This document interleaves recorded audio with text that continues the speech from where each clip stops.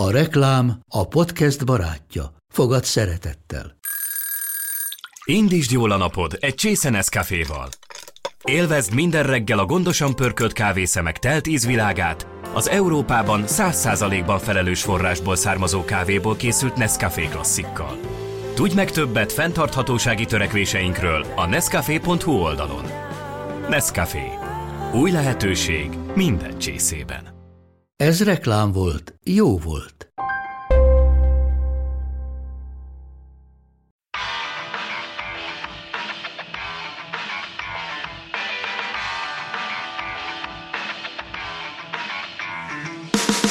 Túl sok mindenre vagy kíváncsi? A Brain Barnál mi is így vagyunk ezzel. Hétről hétre minden epizódban körbejárunk egy-egy témát, amit vendégeinkkel vizsgálunk meg közelebbről. Én Baranyi Márton vagyok, ez pedig a Mi a kérdés. Mert kérdezni lehet, kérdezni kell, és kérdezni érdemes. Hogyan lehet felismerni magadon a kiégés jeleit? Mi a teendő, ha úgy érzed, kiégtél és nincs tovább? Egyáltalán milyen tévhitek élnek a társadalomban a kiégésről? Füredi Júlia szervezetpszichológus felsővezetői karrierét hagyta ott, amikor elöntötte az elég érzése. Tapasztalatait és kutatásait most egy új könyvben tette közzé. A Mi a kérdés mai adásában vele beszélgetünk arról, miért nem a gyengék sportja a kiégés, hogyan lehet kevésbé stresszes életet élni, és mi a teendő akkor, ha már nem bírod tovább. Szia Júli, köszöntelek a stúdióban. Szia, köszönöm a meghívást. Nem titok, hogy vendégeskedtél már nálunk, a Brain Bar Fesztiválon tartottál egy mitoszromboló előadást különféle munkahelyi tévhitekről. És akkor ott a kiégésnél értünk véget, a kiégéssel végeztünk, amiről azóta megjelent egy könyved is, erről majd még fogunk beszélgetni, de először arra vagyok kíváncsi, hogy mi is a kiégés pontosan, lehet ezt valahogyan definiálni? Lehet definiálni, rengetegféle módon próbálják. A legelterjedtebb az ugye a WHO-nak, az Egészségügyi Világszervezetnek a pecsétjét hordozza. Ezt valahol a 90-es évek végén, 2000-es évek elején definiálták először, és akkor azt mondták, hogy hogy ez egy olyan dolog, amit leginkább az ember a munkahelyén tud összeszedni, és elsősorban olyan segítő szakmákban jelenik meg, ahol nagyon nagy az érzelmi túlterhelés, és hogy akkor eltávolítja magát az ember a munkájától, meg romlik a teljesítménye. Tehát ez volt az első olyan alkalom, hogy tudomást vett róla mondjuk így a világ, vagy validálta azt, hogy igen, létezik ez, és nem csak az van, hogy utáljuk a munkánkat, vagy egyáltalán így elfáradtunk. És akkor akkora, mondjuk így idézőjelben népszerűséget kapott ez az állapot, és annyira sokan jelentették ezt, mert azért ne felejtsük el, hogy évente azért 2,8 millió ember hal meg a Földön, csak azért, mert valamiféle munkahelyi stressz érte. Tehát teljesen érthető az, hogy a WHO ehhez kapcsolta, de 2019-ben finomított ezen a meghatározáson, és azt mondta, hogy tulajdonképpen nem csak a segítő szakmákban, meg a felsővezetők, hanem akkor tulajdonképpen mindenki összeszedheti ezt a munkahelyén. A probléma ezzel az, hogy azóta nagyon sok helyen lehet látni azt, hogy ez nem egy munkahelyhez kötött történet, és én ezért nagyon szeretem Aronzonnak a meghatározását, aki azt mondja, hogy egy hosszabb ideig tartó érzelmi stressz helyzet, igénybevétel, ami aztán mentálisan, fizikálisan és pszichésen is lemeríti az embert. Én szeretem ezt a definíciót. De akkor egy új jelenségről van szó, vagy egy régi jelenséghez most kapcsoltunk egy új fogalmat? Ezt nehéz megmondani, azt gondolom, mert ugye azt szoktuk mondani, hogy jó van, régen persze az emberek a földön dolgozó parasztok, bezzeg biztos nem voltak kiégve, és ez valamilyen úri huncutság, ami a korporát világból beköszön. De azért ez ugye nagyon nehezen validálható, mert egyrészt nincsenek írásos emlékek ezzel kapcsolatban, másrészt azok az időszakok, amikre mi visszautalunk, mondjuk a 19. század, a közepe, akkor az átlag életkor 28 év volt egyéb okokból kifolyólag. Tehát, hogy azt gondolom, hogy talán meg kellett volna élni azt, hogy valaki ki tudjon égni. Tehát, hogy ahhoz el kell telnie időnek. Akkor őket más dolgok tizedelték.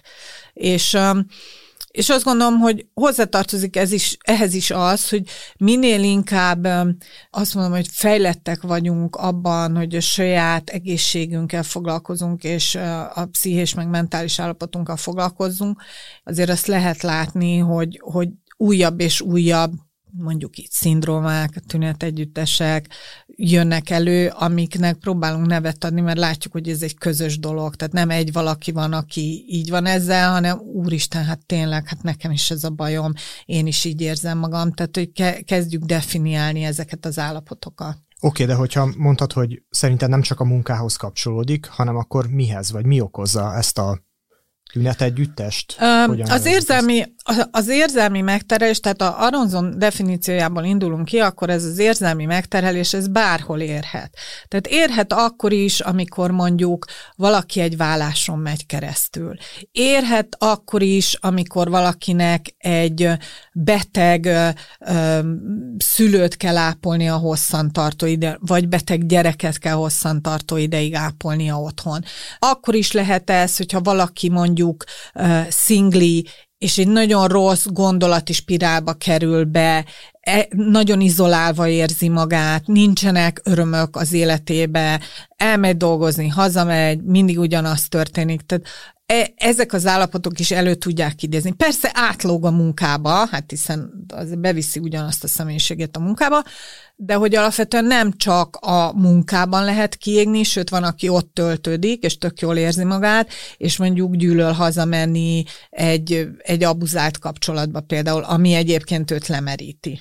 Generációs problémáról van szó? Egyrészt nagyon sok cikk jelenik meg arról, hogy a milleniumi generáció, a Z generáció, az a kiégett generáció.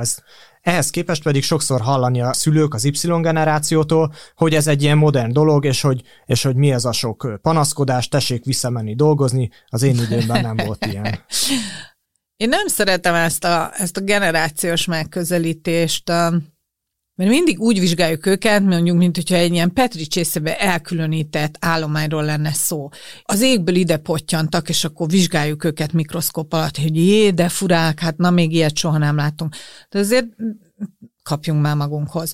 Tehát minden generációt az előző generáció nevel, meg még az előtte valóból is kapnak élményeket, tehát egy generáció nem függetlenül létezik az előzőtől, és igen, tudom, hogy vannak laptopok és számítógép, és digitalizálódunk, bla bla bla, de hogy ettől függetlenül az az értékrend és az a munkához, élethez való hozzáállás, azok az úgynevezett life skill-ek, az a Hogyan maradj életben című történet, azt nem a Survivorből tanulják az emberek, hanem alapvetően a szüleiktől, meg a nagyszüleiktől, azokból a mondjuk így családi forgatókönyvekből, vagy legendákból, meg az iskolában, tehát hogy egy csomó minden olyan környezeti hatás éri őket, amik az előző generációból jöttek. Tehát az, hogy valaki most meg tudja mondani azt, hogy én kiégtem, ezt be tudja azonosítani, az lehet, hogy be tudja azt azonosítani, hogy ja, és anyám azért járkált zombiként éveken keresztül, mert, mit tudom én, kizsigerelték ott a munkahelyén, vagy képtelen volt haladni, vagy nem tudom én, apám folyton elnyomta, tehát, hogy lehet egy csomó minden más oka is ennek, és akkor ezt be tudjuk így azonosítani.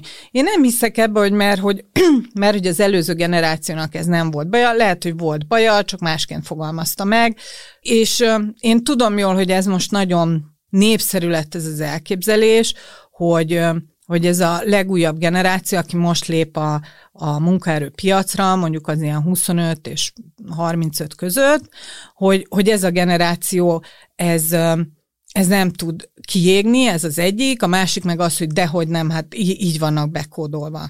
Feltettünk egy kérdést az Instagramon a követőinknek, azt kérdeztük meg tőlük, hogy érezted már úgy, hogy ki vagy égve? Igen, nem volt a válasz lehetőség. Mit tippelsz, hányan mondták százalékban, hogy így érezték? Hát ilyen 60% fölött mondanám, aki úgy érezte, hogy meg ki volt égve. Tévedek? 84% mondta, hogy érezte már így. Aha. Igen, ez egy óriási, tehát a kiégéssel kapcsolatban rengeteg tévhit van. Az egyik tévhit az, hogy a fiatalok például nem éghetnek ki. Gondoljunk bele, hogy valaki elkezdi az ő pályáját, kijön az egyetemről, fölveszik az első helyre, ami hát azért lássuk be, manapság nem biztos, hogy egyik pillanatra a másikra fog megtörténni, tehát rengetegen vannak azok, akik azt hallották a szüleiktől, ha jól tanulsz, ha elvégzed az egyetemet, főiskolát, akkor nyitott az utad, és közben meg azzal szembesül, hogy hónapokon keresztül tolja a CV-t boldog-boldogtalan helyre, és senki nem kér belőle, mert 100 ugyanolyan tehetséges kölyök áll sorba. És akkor végre bekerül, és akkor persze meg kell mutatni, hogy mi az, amit én tudok, és hogy itt teljes melszélességgel ide nekem az oroszlánt is, amit azok, akik régi rókák már a cégnél, baromi jól ki tudnak használni. Mert hogy örülnek neki, hogy van végre valaki kezdő, aki még nem tudja, hogy merre van hány méter, és egyébként is azokat a melókat, amik nem annyira azonnal rásozzák. Igen, tehát amiket úgy gondolják, és ez most sem arról szól, hogy menjek ki nekem egy szendvicsér, vagy ilyenek, hanem, mit tudom én, Excel bogarászás, de benne van a fénymásolás, de benne van az adattisztító munkák egy csomószor, jegyzőkönyvezés, nem tudom, tehát egy csomó minden olyan dolog, amire, amikor készülnek az egyetemen, akkor nem ez az a kép, ami mondjuk az első hónapról az eszükbe jut. De az a probléma, hogy amikor oda kerülnek ebbe az első-második munkahelyre, akkor nem partnerként viszonyulnak a céghez, a kollégákhoz, hanem egyfajta ilyen, hogy is mondjam, rosszul értelmezett alázattal, vagy így bemennek alá. Tehát mindenképpen egy alsóbrendű állatfajnak tartja magát ilyenkor az ember. Hiszen vannak, és teljesíteni kell. Így van, meg kussa neved, azt csinálod, amit mondunk. Ezzel az a probléma, hogy nagyon hamar az embernek a pszichés páncélja az elkezd így pattogzani, és nagyon hamar betalálnak gonosz mondatok, nem tudja, hogy hol van a határ, tehát hogy ha ővele bármit meg lehet csinálni, és nem mer nemet mondani, mert nyilván meg akarja tartani az állását, meg még lelkes, meg még tart, csak nem veszi észre, hogy a lelkessége és a mindent megcsinálnak az ég egyet a világon, az csak továbbá generálja a saját maga számára az újabb feladatokat, és nincs megáll parancsolás ennek. Ami azt jelenti, hogy a saját szükségleteit, legyenek az fizikai szükségletei, legyenek, tehát beszélek arról, hogy jó, oké, mindegy, majd csak bekapok egy szendvicset. Tehát nem ülök le, nem kell. Nyilván jó, mindegy, nem, igen, majd fél 5-kor majd eszem, jó, az mindegy, tolok egy kávét. Nagyon hamar ki tudnak égni a fiatalok is, mert nincsen meg ez a fajta eszköztáruk arra, hogy hogyan kell például nemet mondani, hogyan kell így partnernek tekintetni magam, hogy ne legyen az, hogy bedarál akár az első vagy a második munkahely, és bizony nagyon komoly tömeget látunk, pszichológusok olyanokat, akik valamiféle fizikai tünettel kezdenek először, tehát onnan látod, hogy ki van égve, hogy nem tudom mi, össze-vissza ver a szíve, vagy nem tudom, elájul, vagy folyton fáj a feje, vagy kiütések jönnek rajta, tehát hogy szépen elkezd ez így szomatikus szinten előjönni bennük, meg hát van, aki mit tudom én, elkezd pánikrohamokat kapni. Tehát, hogy nagyon sokféle módon tud jelezni a szervezet, hogy nem oké, amiben benne vagyok, tenni kell ellene. Mielőtt belecsapunk abba, hogy egyáltalán hogyan lehet magadon vagy másokon felismerni a kiégést, és mit lehet ezzel kezdeni, muszáj megkérdeznem, hogy hogyan inspirálódott ez a könyv, vagy miért kezdtél el erről könyvet írni, hogyha jól olvasom, akkor van egy saját kiégős sztorid. Az történt, hogy egyszer egy felügyelőbizottsági ülésen, amikor kint voltunk külföldön, mert minden negyedévben ki kellett menni, hogy beszámoljunk arról, hogy vannak a cégnél a számok, mert ugye én felsővezető voltam egy nagy pénzintézetnél, és ott ültem, és néztem ki az ablakon, és ezek ilyen 3-4 órán át tartó szeanszok voltak, és mindig volt abban az 1000 oldalas cuccban 2-3 oldal, amikor, és akkor én jövök, elmondom, hogy igen, ez volt, ennyi, fluktuáció, bla, bla, bla, igen, mindenki bólogat, lapozunk, és jön a következő. Tehát ez tényleg 2 perc világhírnév. Ott ültem, és néztem ki, ez Bécsben volt, és néztem ki az ablakon, és kint gyönyörű szépen virágoztak a fák, meg hogy lehetett látni, hogy ott kint élet van, meg ilyenek, és akkor egyszer csak egy ilyen egészen fura gondolatmag ült el bennem, vagy kezdett kihajtani, hogy mi a francot keresek én itt. De hogy nem csak úgy, hogy uncsi, mennyivel jobb lenne vásárolgatni, hanem az, hogy vajon még hány évet fogok élni. És ez annyira nagyon erőteljesen megütött ez a gondolat, hogy akkor én fogadalmat tettem magamnak, hogy na, ezt így nem. Na hát ehhez képest, mikor hazaértem, akkor azt álltam ki, hogy ez tök jó, akkor most már tudom, hogy szabadulnom kell.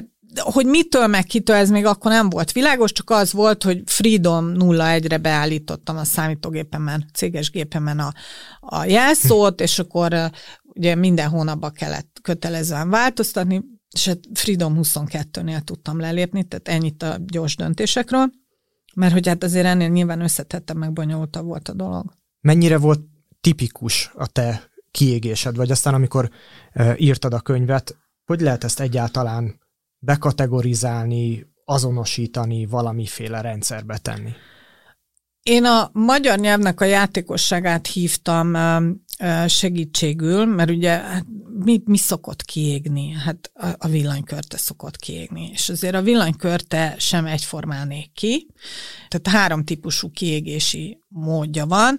Az egyik az a barnuló, ami elég bénán hangzik így, meg én nem vagyok villanyász, szóval de tudom, hogy van ilyen, tehát hogy tényleg van ilyen, amikor nincs elég feszültség, és csak egyre halványul. Tehát amikor úgy érzed, hogy teszed a dolgot, de mintha egyre vastagabb filter tennének közéd meg a világ közé. Tehát, hogy így szép lassan kezdesz nem jól lenni, és így erodálódnak a napjaid, meg a kapcsolataid, meg az örömérzeted, meg minden. Tehát ez az egyik, ez a barnulós fajta.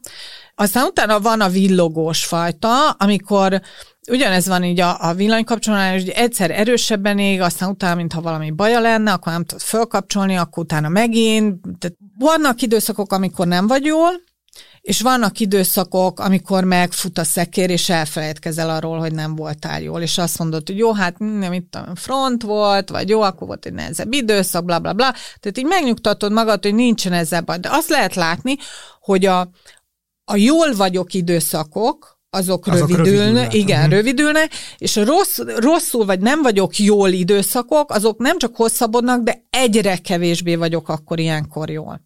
És van a harmadik típusú, az, amit ugye klasszikusan azt gondoljuk, hogy így ég ki a villanykört, hogy működik, azt egyszer csak fölcsapod a villanyt, hogy és kiég az egész, és hatalmas durranás, és akkor ennyi volt. Tehát, hogy ez is van, amikor az ember nagyon sokáig húzza az igát, és minden rendben, azt egyszer csak lefordul a székről. Hogy tudod ezt magadon? Szóval hogyan veszed ezt észre magadon?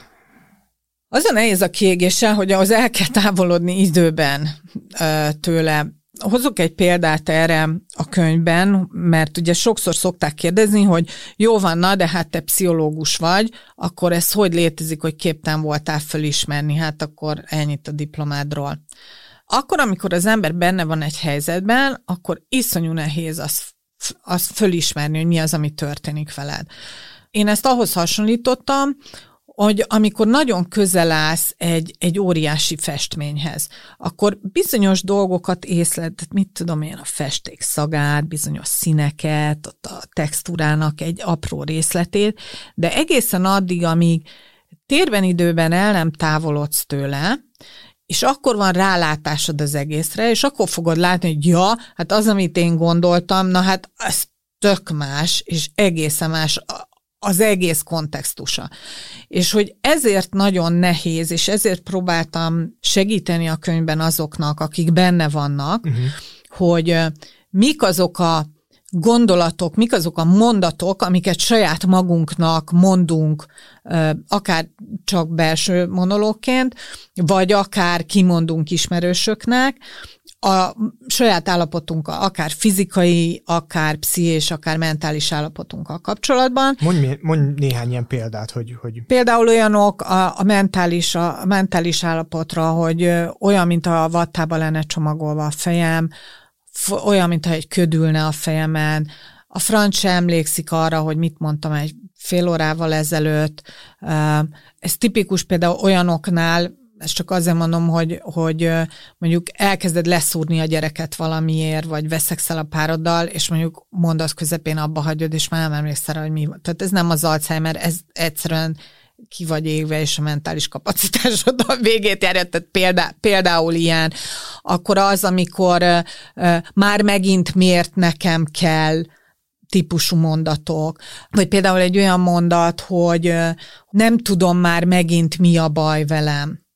Tehát, hogy érzem, hogy valami nem oké, de nem tudom azt megmondani, hogy mi történik. Tehát egy csomó minden olyan mondat és gondolat van benne, ami akármelyikből a 3 területre így vonatkozik, ezek oldalakon keresztül van sorolva, amikkel kapcsolatban te is érezheted ugyanígy, vagy hasonlóképpen fogalmazod meg magadnak.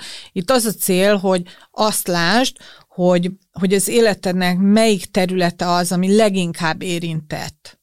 Mert van, aki tehát van, aki egyszerűen túlhajtotta magát fizikailag. De ez nem ugyanaz, mint a kiégés. De ez nem ugyanaz, mint a kiégés, de lehetnek fizikai tünetei a kiégésnek. Tehát azért van ez, amit az elején mondtam, hogy sokszor egy hosszas érzelmi kimerültség, az meg tud jelenni fizikai tünetekben is, tehát, hogy mit tudom én, szúr a szívem, fáj a fejem, nagyon gyakori az, hogy az embernek itt alul remeg a szeme, vagy nehezen tudok egy náthából kikavarodni. De ez lehet kiégés, és lehet csak egy sima fáradtság. Igen, lehet. A kiégés nyilván, hogyha be akarod azonosítani, vagy mondjuk így differenciál, diagnosztizálni szeretnéd saját magad, azért ez is adok különböző támpontokat, hiszen azért ne felejtsük el, hogy nagyon sok az átfedés például a depresszióval, ami egy nagyon súlyos dolog, és ezért nem is szeretem, amikor, most persze hazudnék, ha azt mondanám, hogy én nem csináltam ilyet, hogy a Google-be beütöm, de mindegy, mert ha a Google-be beütött, hogy fáj a fejed, akkor az fog kijönni, hogy igen, és ez volt az utolsó fejfájás, csá.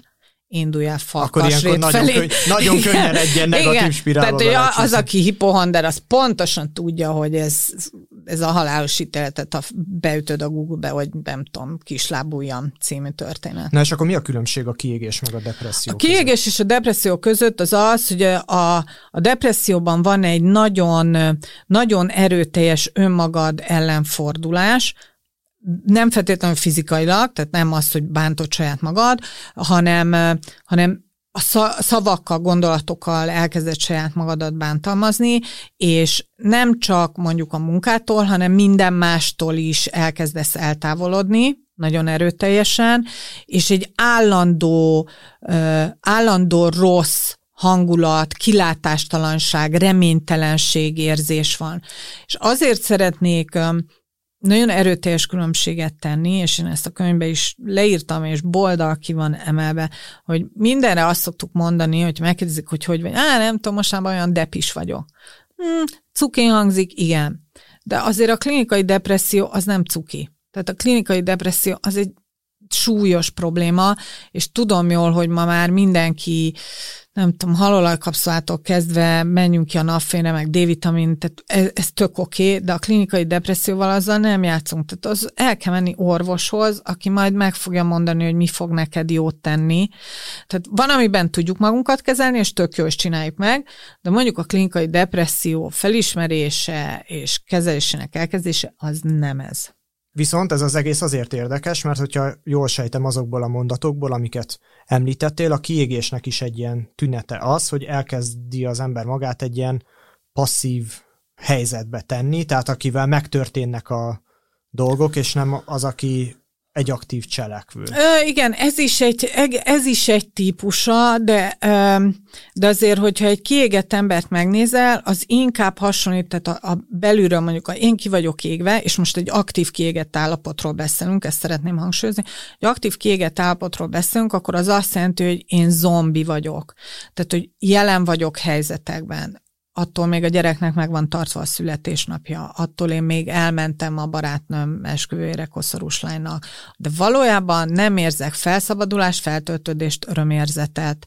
Nincs igazából pozitív inger, nem tudom ezeket a helyzeteket nagyon sokszor pozitívnak értékelni, illetve ha igen, az is viszonylag hamar erodálódik, és akkor utána mintha nem történt volna semmi. Tehát azért ez egy elég nagy különbség. A depressziósok közül, tehát az, aki tényleg súlyos klinikai depresszióban van, az azért nem megy ilyen helyekre. Hogyan lehet kilábalni akkor, hogyha ezeket a tüneteket azonosítottad magadon? Akkor továbbra is beszélünk az aktív kiégett állapotról, jó? Mert a megelőzést, tehát azért is hangsúlyoztam, hogy amikor úton vagy afelé, hogy kiégél, akkor más eszközöket kell és módszereket kell bevetni ahhoz, hogy végül ne érjél el az aktív kiégett állapotba.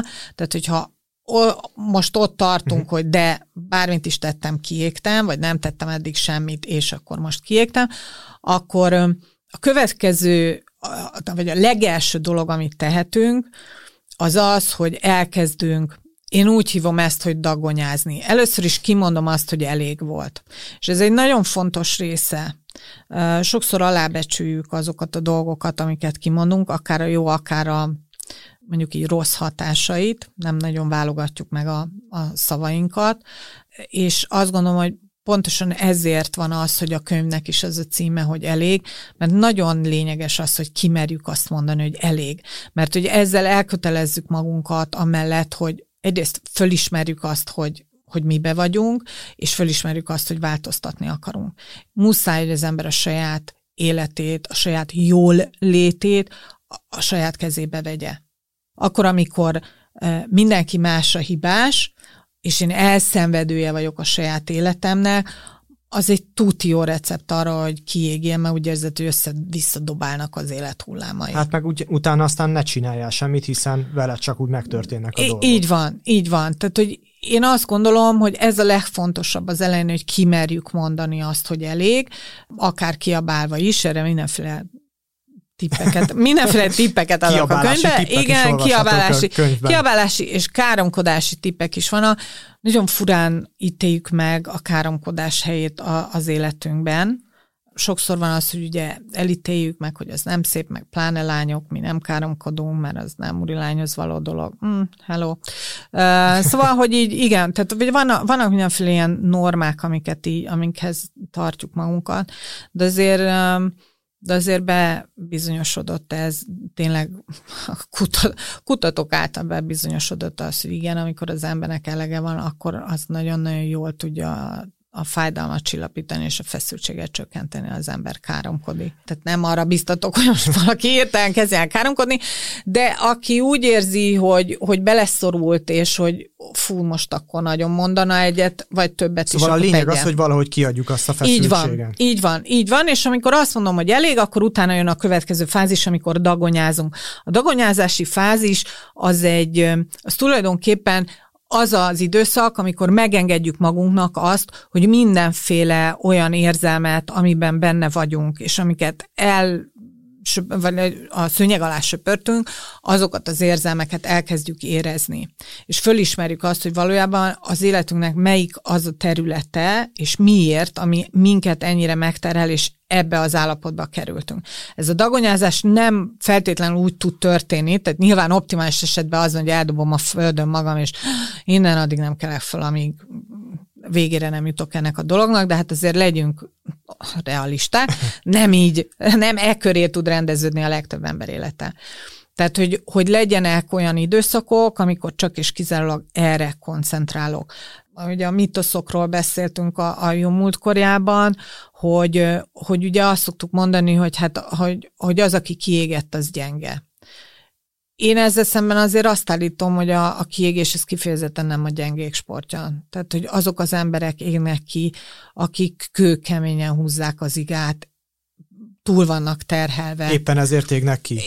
Így van, illetve az is egy érdekes módja a kiégésnek, mert ugye azt szokták mondani, hogy ha szereted a munkádat, akkor nem dolgozol egy napot se, hiszen hát akkor tulajdonképpen nap mint nap a hobbidnak élsz, nagy marhaság, mert azok az emberek, akik végtelenül nagy energiákkal rendelkeznek, és mindent odaraknak a munkájukba, mert imádják, mert szeretik, ők azok, akik pontosan ők azok, akik nehezen húznak határokat, és ezért égnek ki. Tehát az, hogy utálod a munkádat, vagy szereted a munkádat, ennek igazából nincs akkora jelentősége ebben a sztoriban. Na és milyen a dagonyázás után?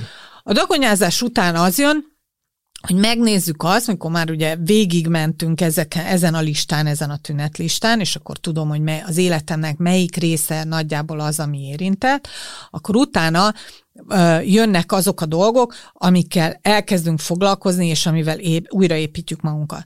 Sajnos ilyenkor, fölismerik az emberek, hogy mondjuk kiégett állapotban vannak, akkor elkövetik az összes létező hibát. Az első az, hogy elmennek pszichológushoz.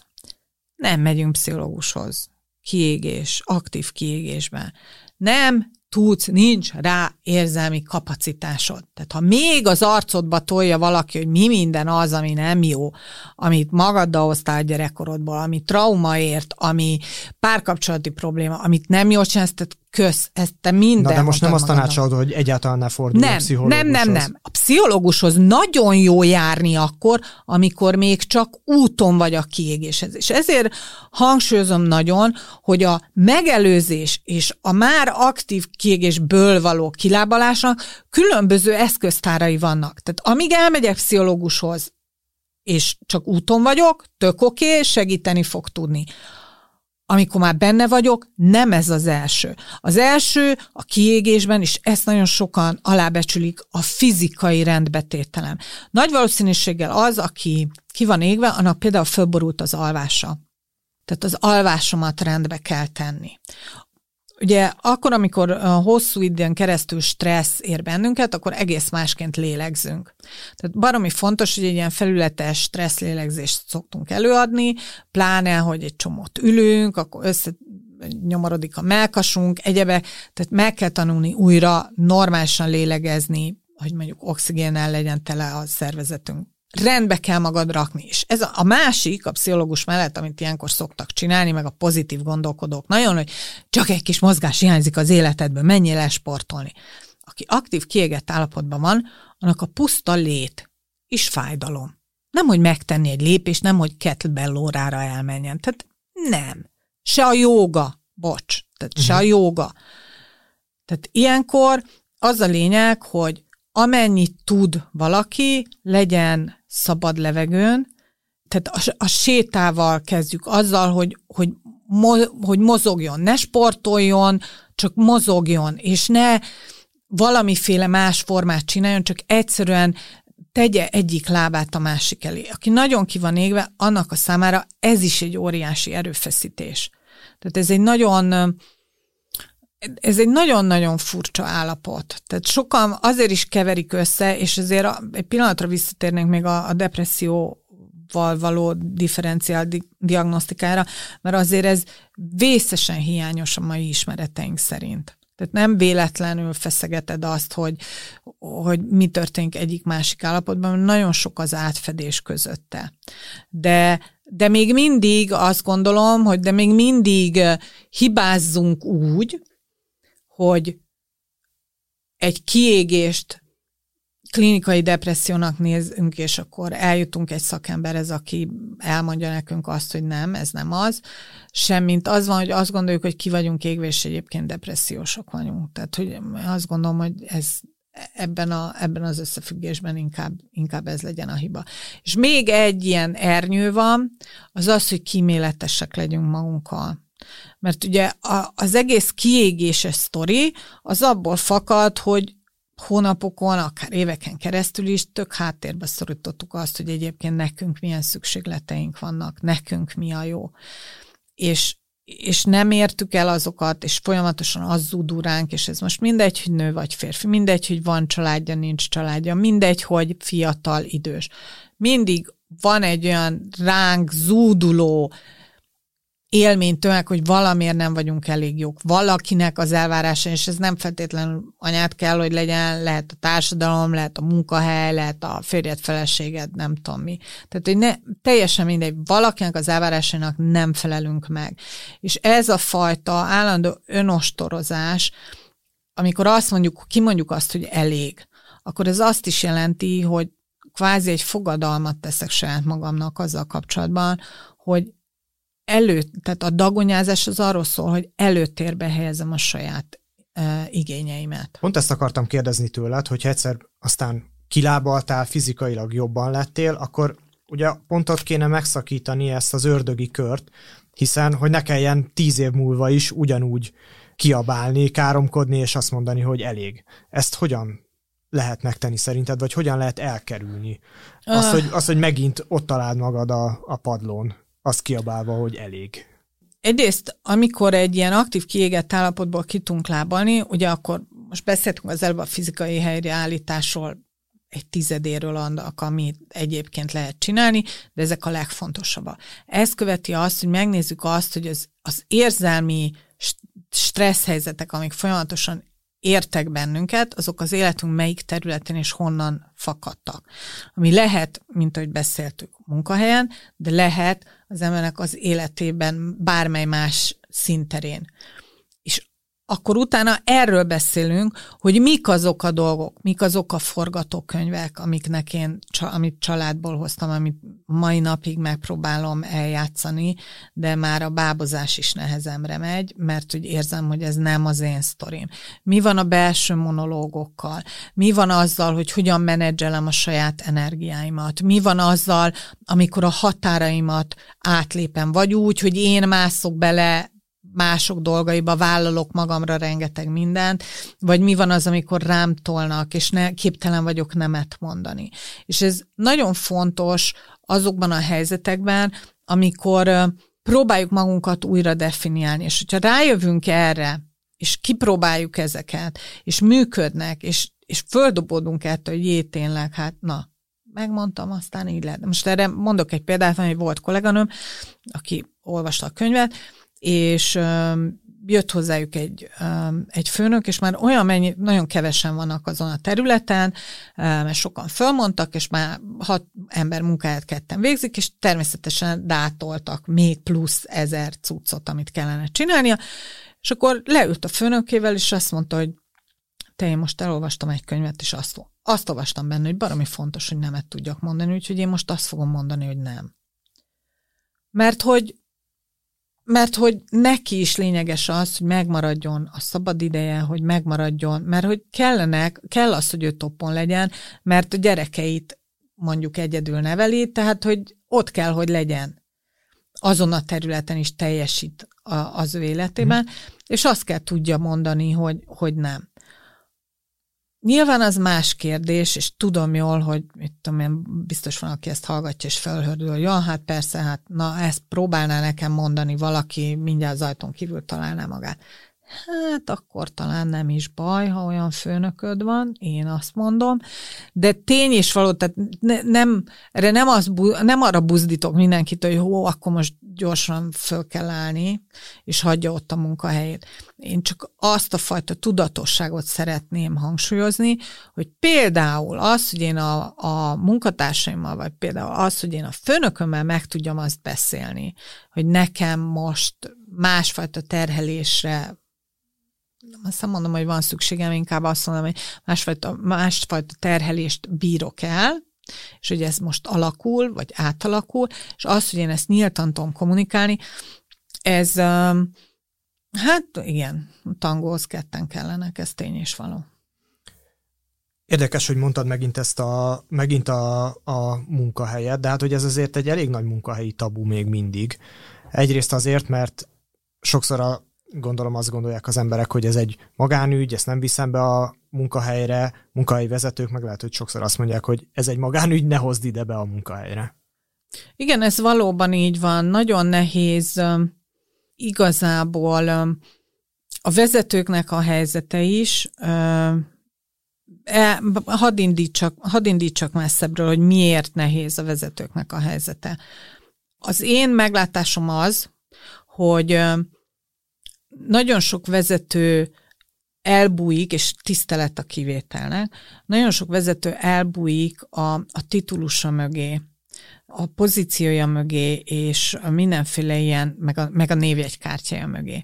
Ami azt jelenti, hogy erőből kormányozza az ő csapatát, az van, amit én mondtam, szevasztok.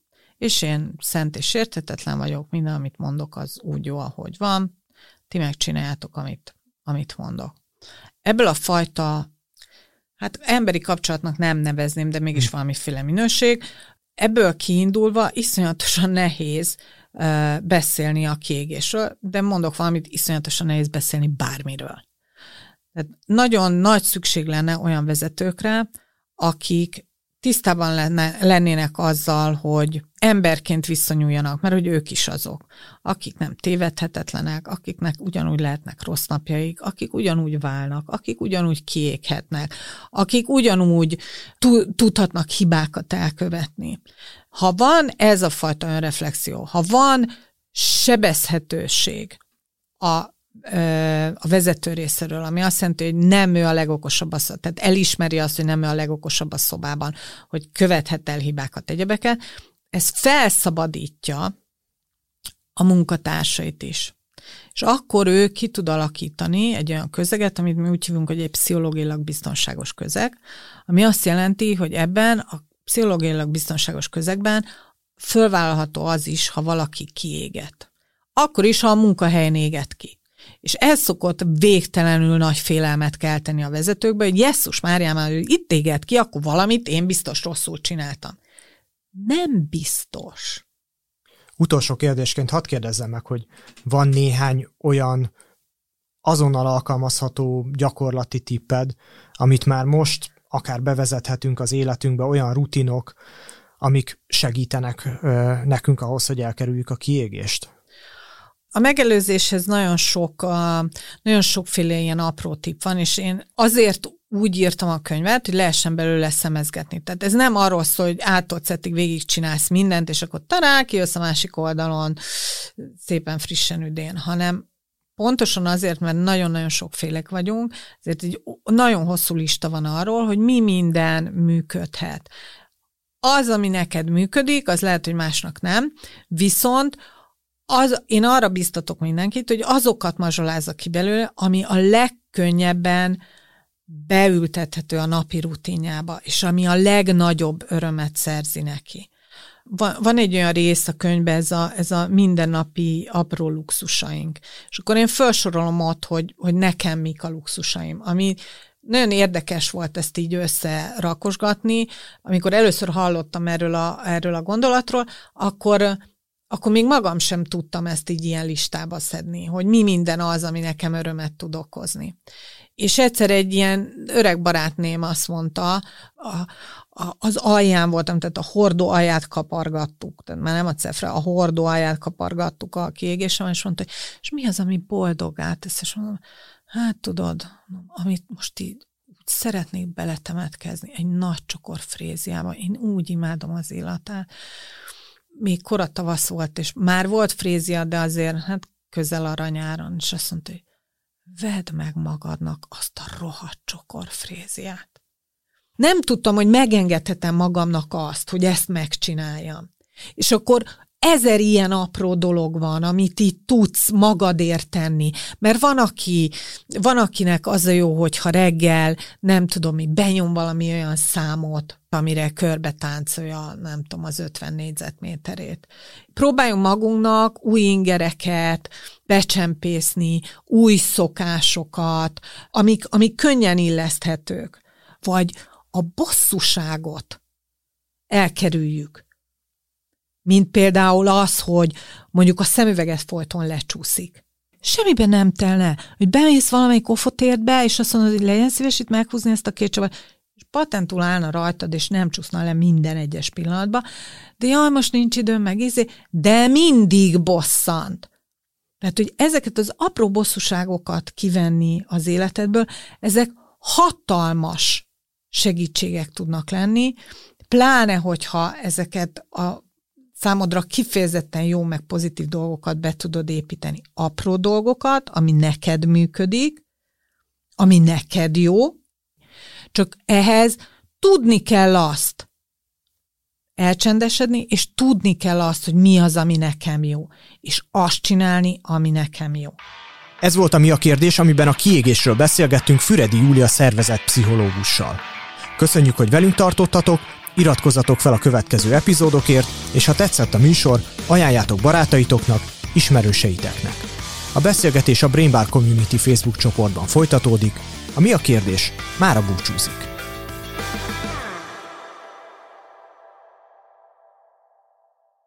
Ha más podcastekre is kíváncsi vagy, hallgassd meg a Béton műsor ajánlóját. El tudod képzelni, hogy a podcastet, amit éppen most hallgattál, fél év múlva már a mesterséges intelligencia generálja? Mi sem. De ha érdekel, eljött már a gépek lázadása. Hallgass bele az Embertelen podcastbe. Orsós Lajos vagyok, a műsor házigazdája. Egyelőre még élőben. Egyelőre. Fedezzük fel együtt, hogyan ismerkedik, randizik, mesél és vitatkozik Betty és Péter, két teljesen mesterséges intelligencia. Lajos, a podcast címét mond még egyszer, léci. Oké.